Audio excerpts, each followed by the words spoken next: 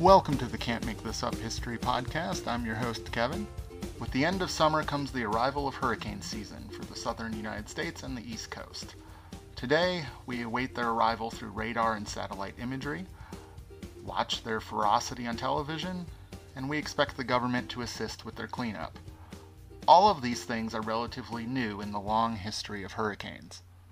Today, I am joined by historian Eric J. Dolan to discuss the history behind hurricanes and our ever-changing efforts to understand them. Eric is the best-selling author of numerous books and a returning guest on the podcast, and in this episode he is going to talk to us about his newest book, A Furious Sky, the 500-year history of America's hurricanes. He and I will discuss some of the earliest encounters with hurricanes in the New World, the early scientists who studied them, and some of the most notable hurricanes to strike the United States. Now on to the show. The You Can't Make This Up History Podcast, bringing you strange but true things from the past. It's not the average history that you learned in school. We're bringing you the heroes and bringing you the fools. Them stories that are just too crazy to believe. The stranger than fiction and super unique. Eric J. Dolan, welcome back to the podcast. Yeah, thanks for having me back. Yeah, so you are you're the first guest I can say that is making a return visit. So thank you very much for coming back. Oh, great. I'm honored.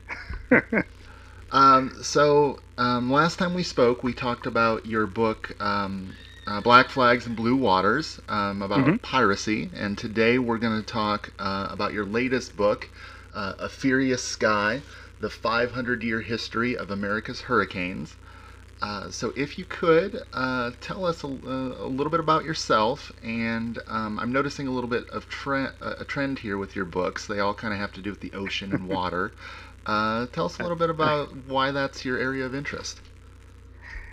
Yeah, I've always loved maritime history and maritime issues. Actually, when I was a kid, I wanted to grow up and become Jacques Cousteau and get into marine biology. So I've always had a close affinity for the ocean. And when I switched from science, in college and graduate school, and I got more interested in public policy and history, the maritime approach seemed to make a lot of sense.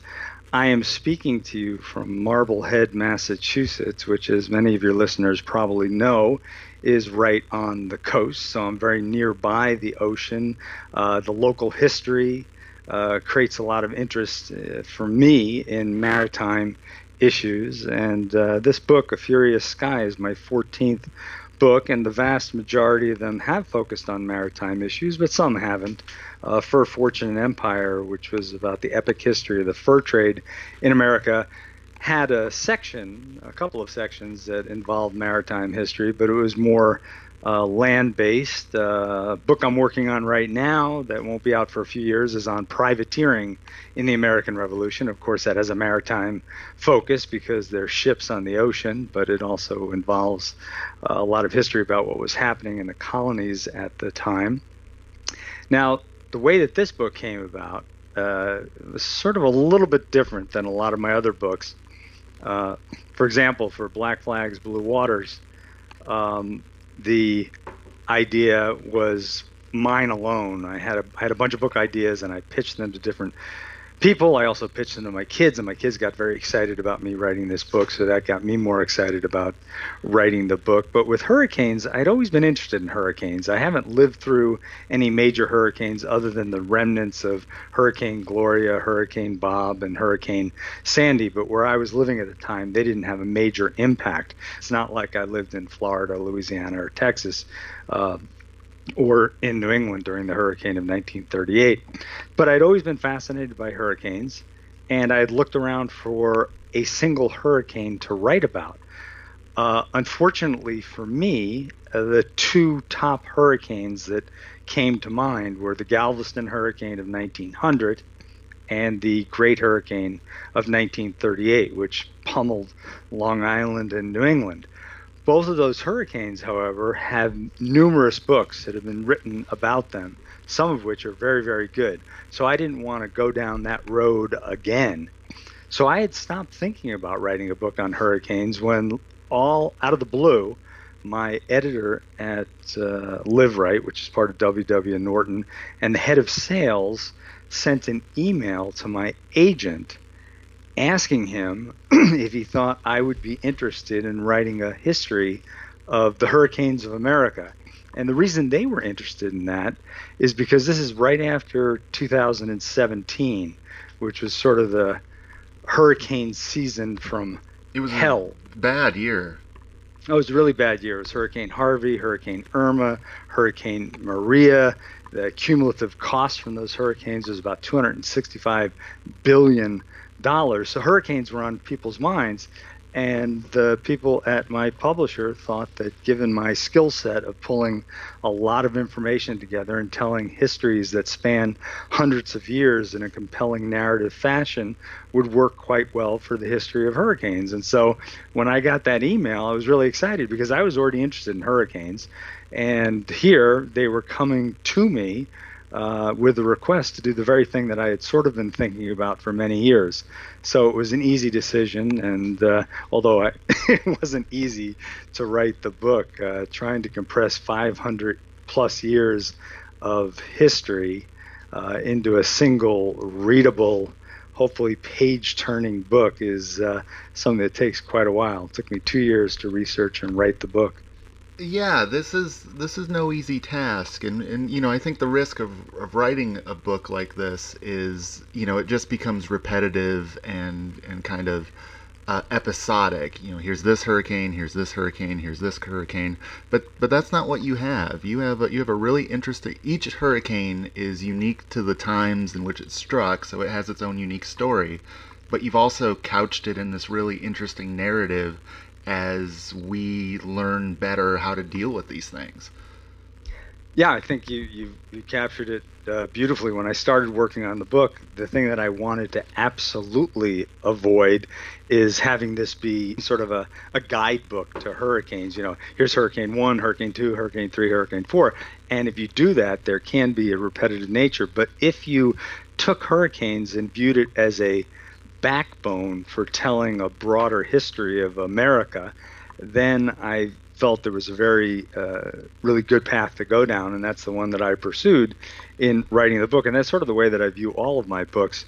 My whaling book is on whaling, my fur trade book's on fur trade, my lighthouse book is on lighthouses, but all of them use the main topic as a narrative backbone to tell a sort of broader, hopefully more compelling story. And as you said, each hurricane, the dynamics or the basics of the hurricane, what a hurricane is and the kind of devastation it wreaks, is quite similar. However, these hurricanes hit different places. The ones that I've chosen to highlight hit different places, different types of populations, different decades and centuries, and there's a very different environment surrounding them. And even the individual stories, though equally tragic, are quite individual.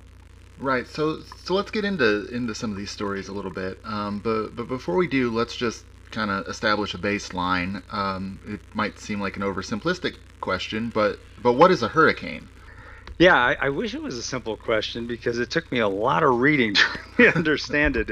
It's very complex to truly understand hurricanes, and I'm in awe of the work that meteorologists do. But simply stated, hurricanes are violent, swirling storms. They rotate counterclockwise in the northern hemisphere and clockwise in the southern hemisphere, and they have to have sustained winds of at least 74 miles per hour. They generally form where the ocean down to a depth of about 150 feet reaches the trigger temperature of at least 80 degrees Fahrenheit, and that provides the massive heat that is necessary to fuel these hurricanes. Two other conditions that are necessary for hurricanes to thrive are low vertical wind shear, which means you don't want to have the winds changing speed and direction at different heights because that'll sort of rip apart the hurricane structure.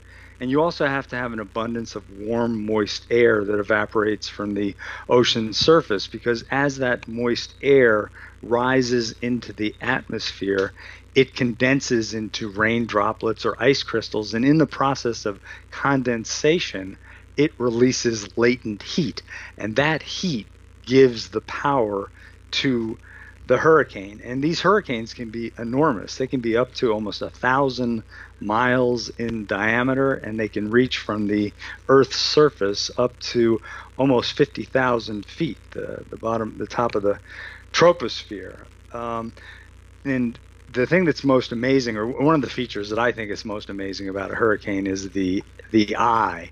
The winds in a hurricane, they tend to get stronger and stronger as you get closer to the central point of the hurricane.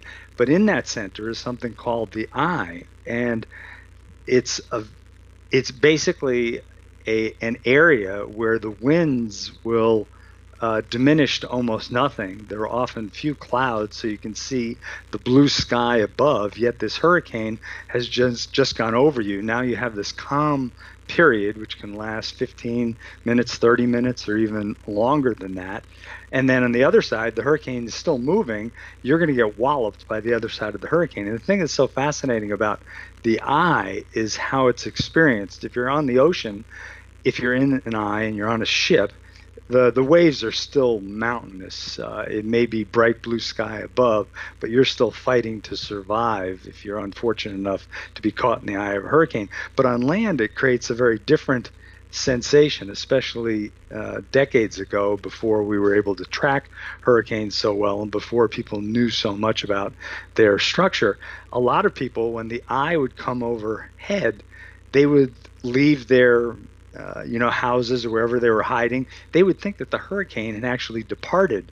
But those people, if they started to go about their lives again, would be rudely awakened 30 minutes, 45 minutes later, when the other wall of the eye came roaring in, and all of a sudden the winds and the rain picked up again. So the eye is beautiful, magisterial.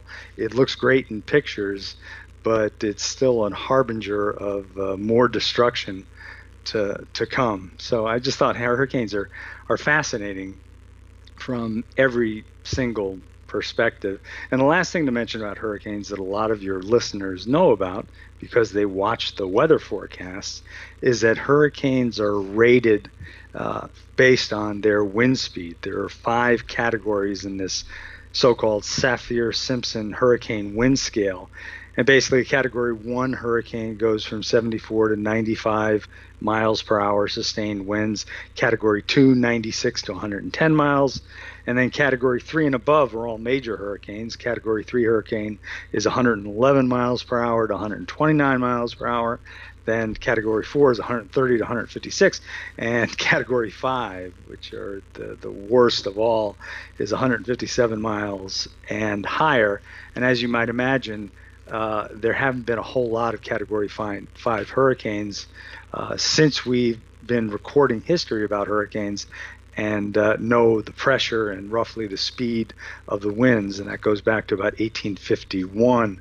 There have only been 5 Category 5 hurricanes that have hit in what is now the United States. But don't let that fool you. A Category 1 hurricane, like Hurricane Sandy, which struck the East Coast, New Jersey, and New York, can be devastating.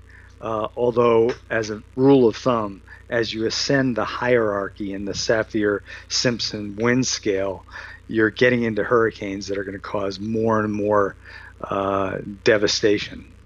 And one thing that I found was interesting in your book is that meteorologists have attempted to go back in history before we had this scale and try to assign a category value to historic storms. Yeah, and there are a couple of reasons for that. I mean, it's important. What you'd like to do with any kind of natural event is you want to try to understand how and if things are evolving or changing over time.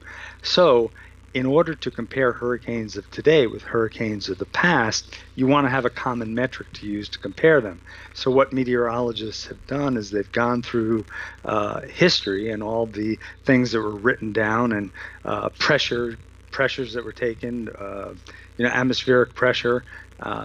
The barometer has been around for many centuries, and people started measuring the atmospheric pressure of these hurricanes as they were coming through, that plus reports of weather observers and other individuals. You can piece all of those things together, including tide surges or storm surges. You can piece all these little pieces of information together, sort of like a forensic hurricanologist, and you can divine what you think are the actual wind speeds of hurricanes in the past. And as I said, the National Oceanic and Atmospheric Administration and the National Hurricane Center, which is part of that, they have gone back through the records back to 1851, and they've assigned a category to almost every single hurricane that has taken place.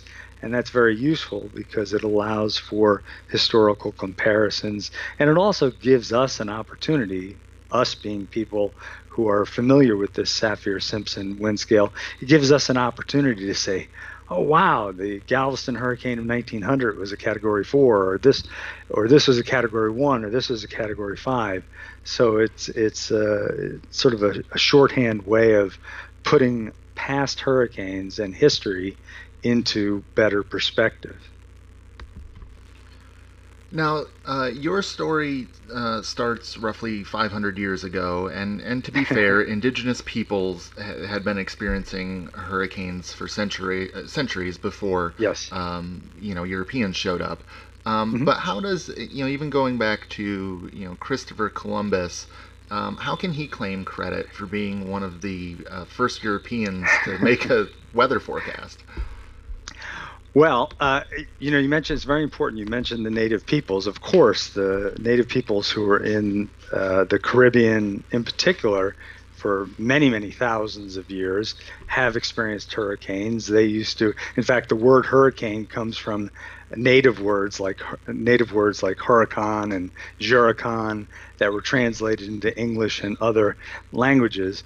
And the reason that Christopher Columbus has this honor of being the first European to have a hurricane forecast is essentially he was the first European that was over in this part of the world, and he had come over multiple times. He had 4 voyages spanning a number of years, and during those voyages, which are very controversial because of the way and the often horrific way he treated the natives that he encountered, as well as other individuals he encountered, fellow Europeans, basically he got to know many of the natives, the Taino Indians, who had experience with hurricanes. So during his first 3 voyages, he had heard stories about these massive storms, the likes of which Europe does not encounter. I mean, Europe has some major storms, but they don't have hurricanes like those that occur in the Western Atlantic.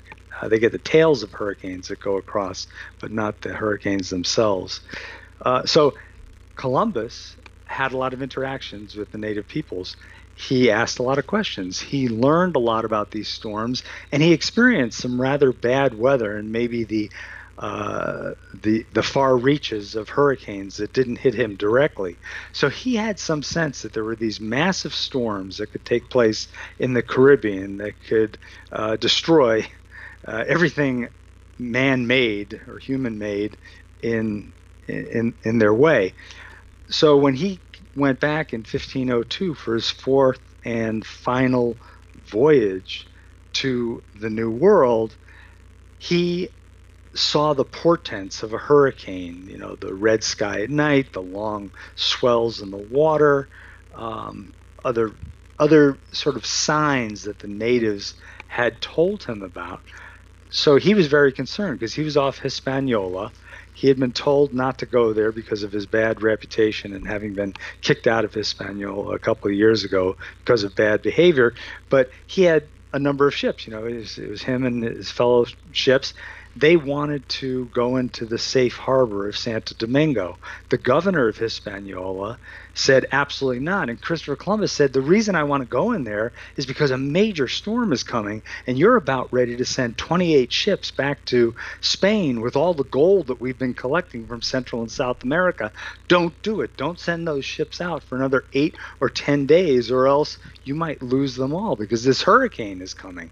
Well, the governor of Hispaniola refused to listen to Columbus. Not only that, he refused to allow Columbus to bring his ship ships into port. So Columba didn't just rue his situation. He said, I've got to get some shelter for my ships. So he went further down the coast, found a sheltered embayment, and the governor sent off these 28 ships to go back to Spain. One of those ships was called the Aguja, which means needle, Spanish. And it was a very important ship to Columbus because on board was all the gold and silver that King Ferdinand and Queen Isabella had promised Columbus as payment for his earlier work in the New World, essentially. So Columbus had a very personal reason for not wanting these ships to take off, especially if they might be lost. Well, what happens? The ships take off on their voyage, and barely a day or two into their voyage, a hurricane comes and hits. And most of the ships sink to the bottom of the ocean. Many, many people are killed. A couple of the ships make it back to Santo Domingo and tell the governor what had happened, and he's crestfallen. The only ship that made it through the hurricane was the Aguja, the one that had all of Columbus's riches on board. So when Columbus finally sails into Santo Domingo after the hurricane, the locals there, including the governor, sort of complain that he was sort of a prophet of doom and maybe he a witch of some sort almost, because he had predicted this and this happened, and maybe he did this on purpose. Not many people believe that, but that was one of the storylines of the day. Yet Columbus is the one who laughed last because his treasure made it through. It was also the first recorded accurate hurricane forecast in the New World, although I have to add, I am sure many native peoples in years well before Columbus's time were able to also read the signs of a coming hurricane and take evasive action, perhaps going inland on an island, going into protected areas. So it wasn't as if they weren't familiar with hurricanes, but this was new and unusual for Columbus. And then after he went back to Europe, of course, the next 500 years, there were hundreds and hundreds of hurricanes that struck what is now the United States, and as well as the Caribbean, and creates what I think is just a fascinating history of the advance of science and the destruction of things that are human-made and nature as well. Now, you know, we live in the 21st century, and these storms still cause catastrophic devastation. But how did people deal with these as colonists? You know, just a few of them in wooden structures, months away from their homeland. How did they deal with these things? Well, as best they could, which was not very well in terms of the outcomes, because the colonists, they didn't have the benefit of hurricane hunter planes or satellite technology or even competent weather forecasters. So they wouldn't know that there was a hurricane in the offing until it was basically at their doorstep. And what happened, since in almost all of our colonies, they began to grow from the coast inward, and for most of colonial America's history, the vast majority of people lived within just a couple of miles of the coast. If a hurricane came ashore, they were going to get pummeled, and their houses weren't built to hurricane codes, and a lot of them would have been flattened. Ships were destroyed on a regular basis. Many people died, and people back then viewed hurricanes mainly as God's work, and God worked in mysterious ways. So hurricanes would come and go with no apparent reason or rationale or timing other than coming during the summer months every year, and perhaps hitting different colonies at greater rates than the ones to the north. But the Great Hurricane of 1635, which was a doozy by all accounts, pummeled the Massachusetts Bay Colony and the Plymouth Colony, and killed a number of Native Americans as well as colonists, and was a major event in the early history of the colonies. And every few years there was another hurricane that would leave a scar on the people and the history of a region. Now, you mentioned, early on people were kind of content to see these as just acts of God, but, we get into the Enlightenment and there's this questioning of how the world works, and, Right. maybe hurricanes aren't quite this random phenomenon. Can you describe some of the early pioneers who studied hurricanes and made some major breakthroughs into the nature of how these work? Sure. A lot of people through the 1600s and the early 1700s thought that hurricanes sort of popped up where they experienced them and then dissipated shortly thereafter. They didn't really understand how they traveled and how the winds within a hurricane traveled as well. One of the first individuals to provide a real advance in our understanding of hurricanes was our founding scientist, Benjamin Franklin, in 1743. He was in Philadelphia. He was all excited. He wanted to see the eclipse that night, and he was very upset because he went outside and he was looking skyward, and then all of a sudden a massive storm came down and sent him scurrying inside. And the winds, when he went outside, were coming from the northeast. So he assumed that the storm had also come from the northeast. So he was very puzzled to find out that his brother, who was in Boston, which is to the northeast of Philadelphia, had been able to go outside of his house, look skyward, and see the eclipse. And Benjamin Franklin just couldn't understand why that was the case. But then he started looking at newspaper reports for all the cities and towns in between Boston and Philadelphia. And what he realized is that the storm didn't originate in Philadelphia, but I mean, the storm, what he realized is the storm was moving, the entire storm was moving in a northeasterly direction. And the reason he had winds that were coming from the northeast is that he was on the left side of the eye of the hurricane as it passed. So he thought the whole storm was moving down the coast, but it was actually moving up the coast, but he was confused by the direction of the wind. So he's the first person to prove that these storms could move from one area to another area based on prevailing winds, and that the winds that you're experiencing within the hurricane can actually be contrary or in a different direction than the hurricane is moving in. So that's one of the early sort of quick improvements that we had in understanding the dynamics of hurricanes. But then for many years after Franklin, there were no real advances made in meteorology, despite all the other advances that were made in many sciences during this age of enlightenment or age of reasoning. Then in the mid 1800s, both amateurs and expert meteorologists started adding to our understanding of hurricanes. One of the most interesting was a guy named William Redfield, who ran a saddle shop and then built steamboats that went up and down the East Coast. He was also an amateur scientist. And in 1821, there was a big hurricane that hit New England. He lived in Connecticut. His wife had just died.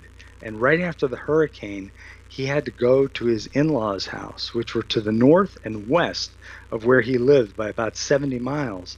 And as he was traveling by wagon from his house in Connecticut to his in-laws' house in western Massachusetts, he noticed something very strange. The trees around his house in Connecticut were all knocked down and were facing in a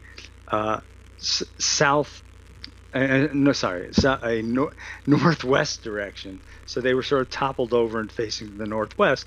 But the trees close to his in-laws' house were all toppled and facing in a southwest direction. So he was trying to understand, how could this be? And what suddenly came to him is the notion that the winds in this massive storm on one side were traveling to the northwest. On the other side, they were whipping down to the southeast. So he's the first person to really give us a sense that hurricanes were giant whirlwinds. He thought they traveled in sort of in almost complete circles as they moved. Then there was a professional meteorologist named James Espy, who knew a lot more about meteorology. He's the guy that gave us the concept that Hurricanes are low pressure areas.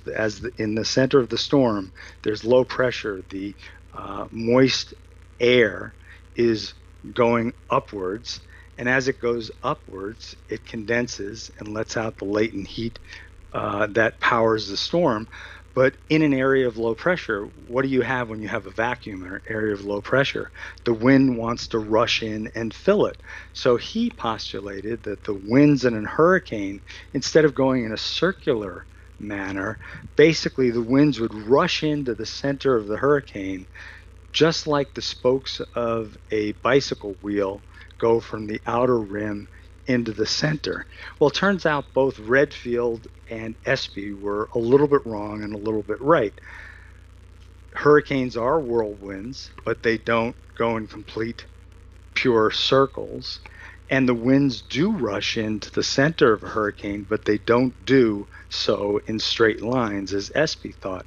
And it took the understanding and applications of a guy named William Farrell, who looked at how the Coriolis effect affects the atmosphere, and he was able to add the missing piece, which essentially gives us our current understanding of hurricanes, which are these spiraling storms, because as the air rushes into the center of the hurricane, the Coriolis effect sort of pushes it a little bit to the right, and that creates that swirling hurricane that the winds get stronger and stronger as you go into the center of the hurricane.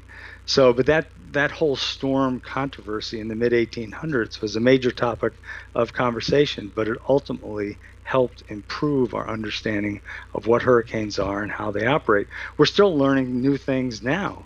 Hurricanes are incredibly complex, but since that time, the evolution of radio and telegraphy, then radio, then hurricane hunter flights, then satellites, gave us more and more tools, or gave the meteorologists more and more tools to understand, evaluate, monitor, and forecast hurricanes. So it's really been quite a few hundred years of improvements in our understanding of what hurricanes are, to the point now that we are never caught completely off guard about a hurricane's arrival.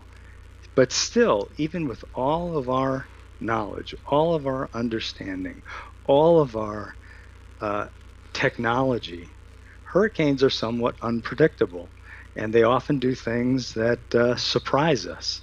So it's not as if we know everything about hurricanes right now, but we certainly know a lot more about them now than we did 50 years ago, 100 years ago, 200 years ago, or more.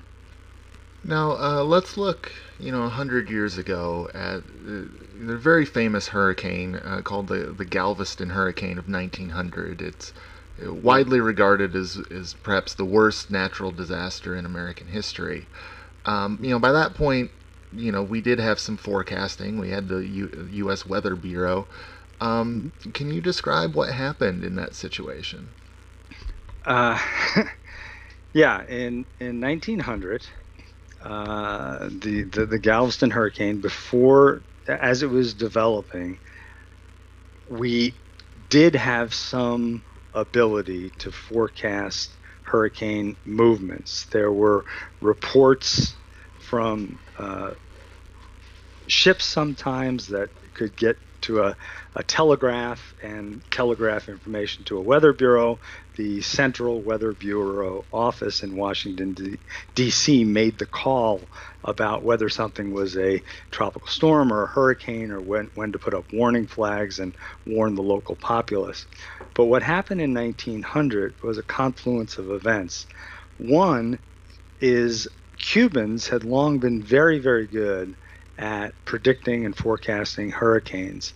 However, right before the Galveston hurricane hit, there was a falling out between Americans and Cubans. Essentially, the Americans didn't trust the Cubans' expertise and cut them off. And that was a big mistake, because the Cubans were accurately forecasting the direction and power of what became the Galveston hurricane, and their input could have been helpful. So that's one problem that was in advance of the Galveston hurricane. Another one was that the local meteorologist or Weather Bureau employee, guy named Isaac Klein, was a little bit arrogant and thought he knew everything about hurricanes, but he didn't know everything about hurricanes, nor did his fellow meteorologists. And he looked at recent history and he basically told the people of Galveston in a newspaper article in 1891 when he was asked about the likelihood of a hurricane hitting Galveston. He basically told them that that was a vanishing concern. There's really the science, what we know about West Indian hurricanes is that they don't tend to strike Texas. You really don't have anything to worry about. And even if one comes here, our geography is such that we'll be able to weather the storm.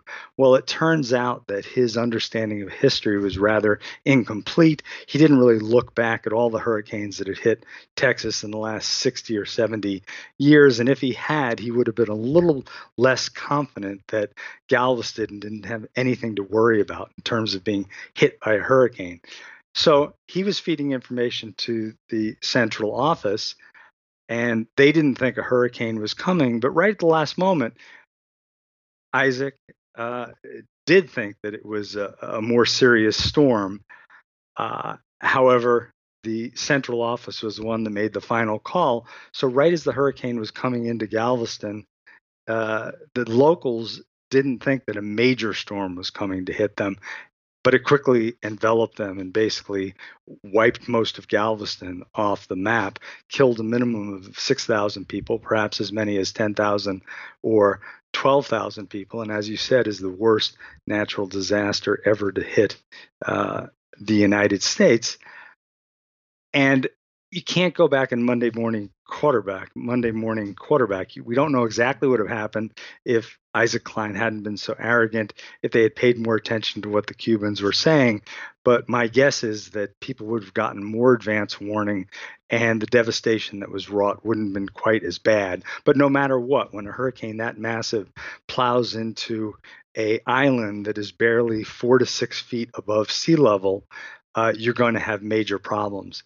Another thing that Isaac Klein didn't really understand is he thought that since the ocean off of Galveston was very shallow for a long ways, that the storm waves being pushed or the storm waves coming from a hurricane would break way offshore and all the water would sort of dissipate and maybe travel around Galveston into the bay behind. But what he didn't understand is the whole concept of storm surge, because nobody understood it at that time. And that when a hurricane is coming across the ocean, it's basically, especially on its right side where the winds are strongest, it is pushing a huge mound of water forward. And when it encounters shallow water, it just rises up higher. And on top of that are the waves. So any major hurricane that would have hit Galveston at the time would have caused dramatic damage. And as a result, after 1900, the people of Galveston finally built something that had been recommended by a few people in previous years, which is a seawall, a very large seawall that in effect helped protect Galveston in 1915 when another major hurricane hit. They not only put a seawall there, they also raised up the height of the entire island about 15 or 16 feet by bringing fill in. So they essentially created a more hurricane-proof island, and that's what we have today as Galveston. So some very clever engineering solutions to try to cope with living in the path of hurricanes. Yeah. Well, there's a lot of things you can do. Part of the problem is they're often quite expensive. Sometimes they inconvenience people. And it's hard to get both individuals and governments to take those actions because there's always a cost-benefit analysis. I mean, a good example is Hurricane Katrina. As most people know, in 2005, Hurricane Katrina hit the Mississippi, Louisiana coast and was particularly devastating in New Orleans, which is surrounded by levees that essentially keep Lake Pontchartrain and the Gulf of Mexico from flooding most of New Orleans, which is a lot of New Orleans is under sea level. Well, during the hurricane, those levees. There were about 50 breaches and breaks in the levees, and ultimately 80% of New Orleans was under as much as 10 feet of water. And part of the reason why the levees broke is because there were problems in the engineering of them, the building of them, and the maintenance of them. They were built supposedly to handle a Category 3 hurricane, which is what Hurricane Katrina ended up being. But clearly, they couldn't handle Hurricane Katrina. After Hurricane Katrina, there was a massive effort to rebuild the levees and the walls, spent huge amounts of money, and they were supposed to be able to protect New Orleans from another Hurricane Katrina-like storm. Unfortunately, just within the last year, the U.S. Army Corps of Engineers sounded the alarm and said basically that those new walls and levees that we have built are starting to sink into the sediment and are not going to be able to provide the level of protection that we originally anticipated that they would be able to. And so that right now they're going out and they're trying to find out what additional fixes they can do to ensure the safety of New Orleanians in the face of another hurricane. And, it's not just governments that can take action. Individuals can buy storm shutters. They can they can know what local evacuation plans are. They can have a go bag ready. So if they have to evacuate, they can listen to government officials when they tell them to evacuate and hopefully not get too upset with those government officials if the hurricane doesn't hit their area as badly as predicted, because that's one of the problems with evacuations. Sometimes you order a mass evacuation and the hurricane at the last minute either weakens or shifts in another direction. And then people get upset because of all the money and time and effort that had to be put in to the evacuation. Another thing that could be done is perhaps not to subsidize people who choose to rebuild in floodplain and flood-prone areas with national flood insurance. We can also invest more heavily in meteorological studies so we can better understand hurricanes, maybe improve forecasts. But in the end, no matter what you do to protect yourself from hurricanes, these storms are just too massive, too powerful. Any community that a major or even a minor hurricane plows into is going to sustain significant damage, and there are probably going to be deaths associated with it. However, the amount of damage and the number of deaths can be reduced if you take active measures to protect yourself from the hurricanes and to deal with the sort of the outfall of hurricanes. Afterwards, make sure you give the Federal Emergency Management Agency, which brings a lot of relief to people in the wake of hurricanes. Make sure you fund them sufficiently, give them the supplies and the expertise they need to take care of the people who have just been ravaged by hurricanes. So we're not helpless in the face of hurricanes, but there's nothing really that we can do to avert their strike, and we just have to work better on trying to protect ourselves before the hurricane hits, acting responsibly as the hurricane hits, and afterwards trying as best we can as a society, both local communities and the national community, to help people get back up on their feet after the hurricane has departed. So one of the best things that we do is to try to prevent as much damage and casualties as we can, and that's through early warnings. And we've referenced this classification system, and you mentioned Hurricane Katrina. We assign these things names. Where did that part of our warning system come from? Where did we come up with this classification system, and why do we give them names? Well, that's one of the most fascinating parts of the book, at least for me to work on. essentially, historically, going back, hundreds of years, hurricanes were either named after the year that they struck, the Great Hurricane of 1635, or sometimes they were named after, if they struck on a saint's day in the Caribbean, it would be named after that saint. But then in the 1940s and into the early 1950s, we started to use Army, Navy phonetic alphabet, Alpha, Baker, Charlie, and there was another phonetic alphabet designation that was used in the early 1950s. But then in 1956, we made permanent this method of naming hurricanes after women. And that really has its origins back with a guy named Clement Raggy in Australia, who was a weather forecaster and meteorologist at the turn of the century, late 1800s, early 1900s. And he had this habit of naming cyclones, which is another name for hurricane in the Pacific theater. He would name these hurricanes or cyclones after Tahitian women, beauties, as he called them, and he would name them after women.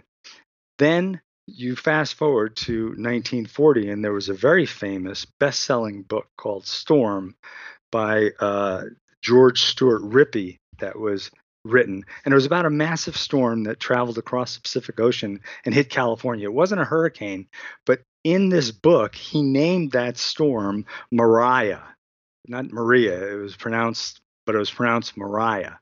And that book was sent out to GIs all over the world during World War II, and actually is probably the reason that the military started naming hurricanes and cyclones in the Pacific theater after women in the 1940s.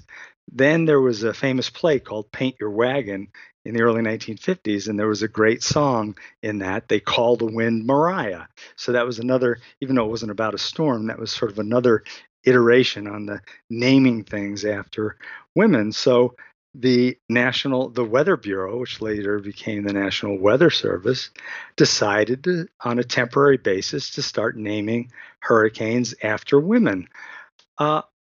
Some people got upset. They thought it was irresponsible to name such horrible events after women. One woman actually said, "I'd much rather have my house be hit by an unnamed hurricane than by a hurricane named after one of my husband's former girlfriends." But despite these protestations, the Weather Bureau decided in 1956 to start naming hurricanes after women.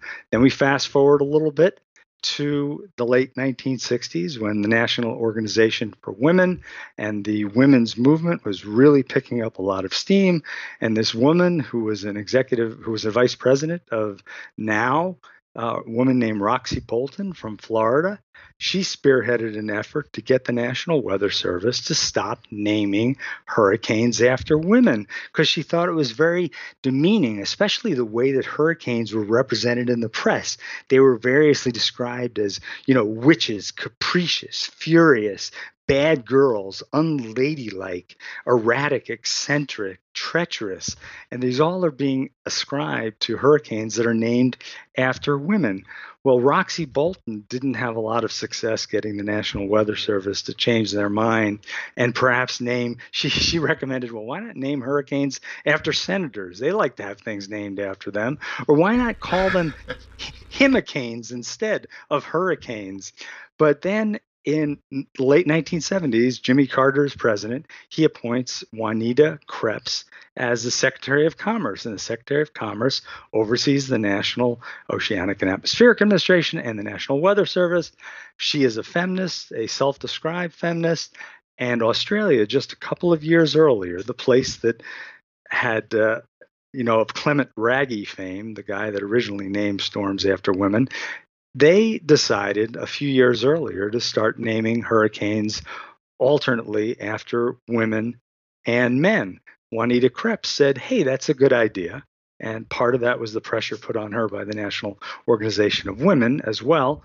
And it took a couple of years, but in 1979, the World Meteorological Organization that handles the naming, they instituted this male-female naming system, And there are 6 lists, each with 21 names, and they alternate from man to woman, and those are the ones that we experience today. So I just think it's just a great story about how politics and cultural concerns can have a great impact on how we name things and describe events that are taking place around us. And I just will add, since this year is predicted to be a pretty bad hurricane season, although we won't know until it's over, there have been years in which there are more than 21 named storms. Now, keep in mind, a named storm is a tropical storm. That's not a hurricane. Once it gets above 39 miles per hour, you're a tropical storm and you get a name. And then, of course, if you ascend to hurricane status, you keep that name. But if we, for some reason this year, and we're already on track for it to be a bumper year, if we have more than 21 named storms, then subsequent storms are assigned a letter from the Greek alphabet. So if we ever get to the Greek alphabet this summer, you'll know that we've had one doozy of a season. Right. I didn't know this till I was reading through your book, and I just was looking up a little bit on the internet about hurricanes this year. But we're already in like the G's or H's, aren't we? Yeah, I should have looked before I got on the phone with you, but I don't remember which number we're up to. But we have broken records with the earliest named storms and the number of them that have come this early. However, as any meteorologist will tell you, that does not necessarily mean that the rest of the season will be on track to break records. However, the seasonal hurricane forecasts, which many organizations beyond the National Weather Service and the National Hurricane Center come out with, they are all in pretty good agreement that the ingredients are there this summer to have a very active hurricane season. And one of those ingredients is that the surface temperatures in the upper layers of the ocean in the Atlantic especially are warmer than normal. And if you go back to the beginning of our conversation, you know that the more heat energy there is in the upper layers of the ocean, that's more potential fuel for the hurricanes. Right, and I remember when we had that weird Saharan dust cloud thing last Yeah. month. They were talking about how that would affect the hurricane season. Yeah, that's sort of, well, that dried things out a little bit and probably tamped down on the development of storms. But traditionally, the most active months are August, September, into early October. There have been hurricanes as early as May in the Caribbean, but we tend to, things really get going for us in the United States in August and September. Although there have been some late season hurricanes at the end of October that have caused major destruction. So the last thing I wanted to ask you is, what does climate change mean for the American hurricane season going forward? That's an extremely complicated question on a whole bunch of levels. Let me first make clear, and as I do in the book, I believe climate change and global warming is a very real phenomenon. I don't think there's any doubt about that the world's temperature, average temperature, has gone up about 1 degree centigrade or almost 2 degrees Fahrenheit since pre-industrial times. In the last 100 plus years, we've had thousands upon thousands of studies by very smart scientists who have delved through all the historical data and current data and basically come to the conclusion that the world is warming. And if you believe, as I do, as everybody does, that warmer water can contribute to more hurricane energy, in effect, that's one possible impact. Global warming has already had an impact in making hurricanes a little bit more devastating because the sea level has risen For example, if Hurricane Sandy, which hit in 2012, had hit 100 years earlier, sea level was about a foot lower in the New York area, and the devastation would have been correspondingly less. So that's one way in which global warming has had an impact on, or an effect on, how hurricanes impact us.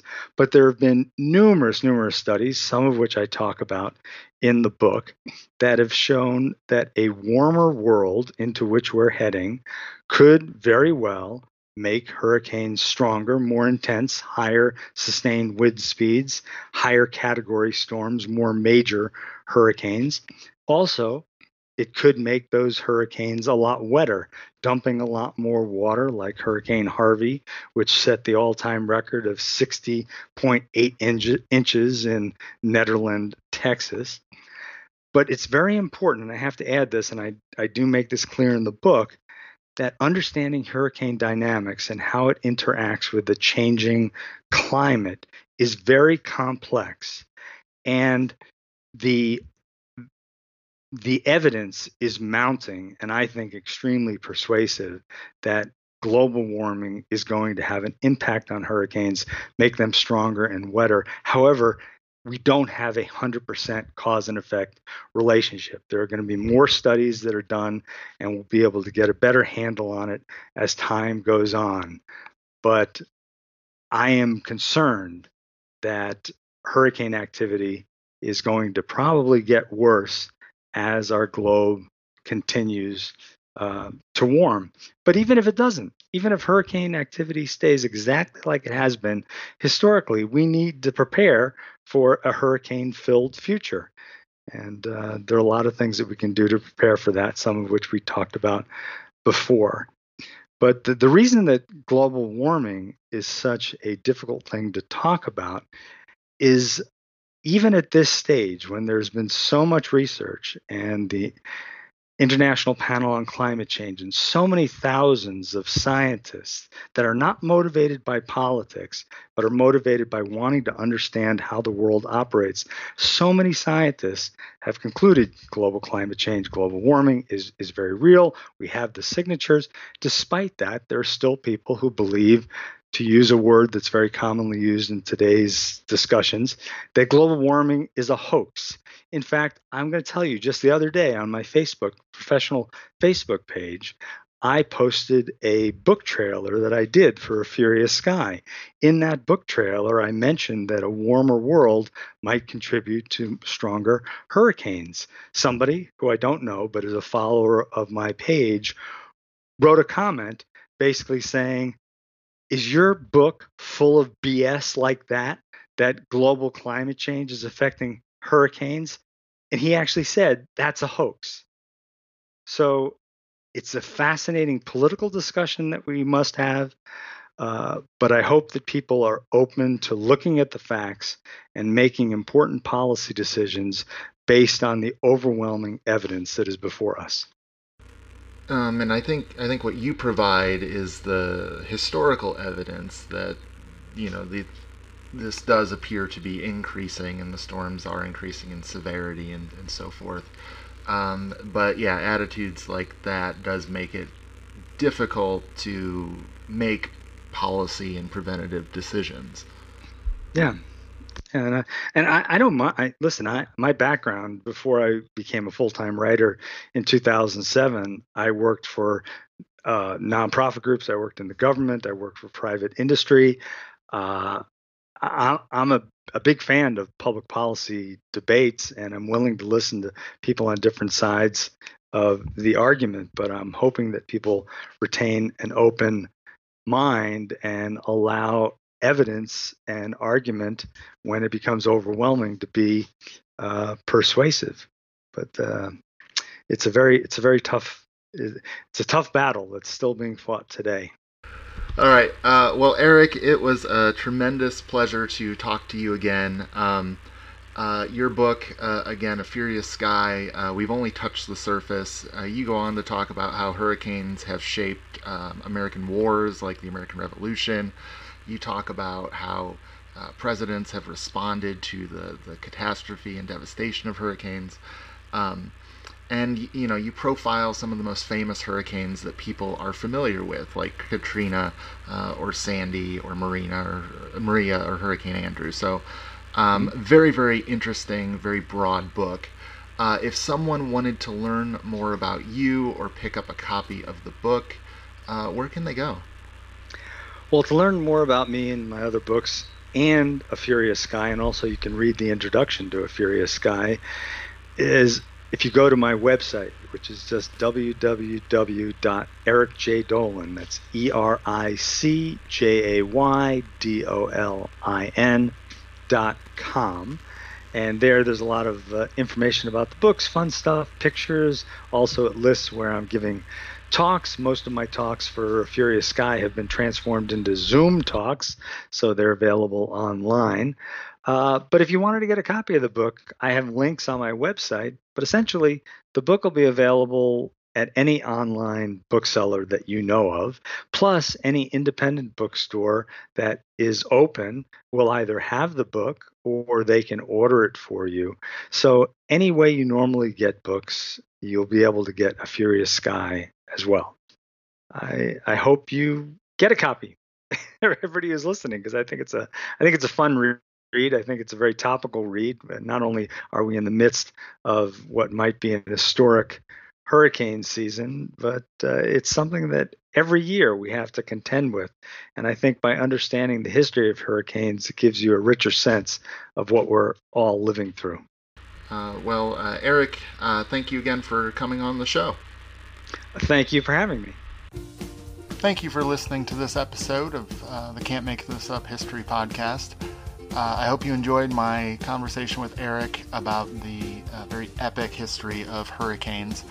If you would like to pick up a copy of his book, I have provided a link for you in the description of this episode in your podcast app.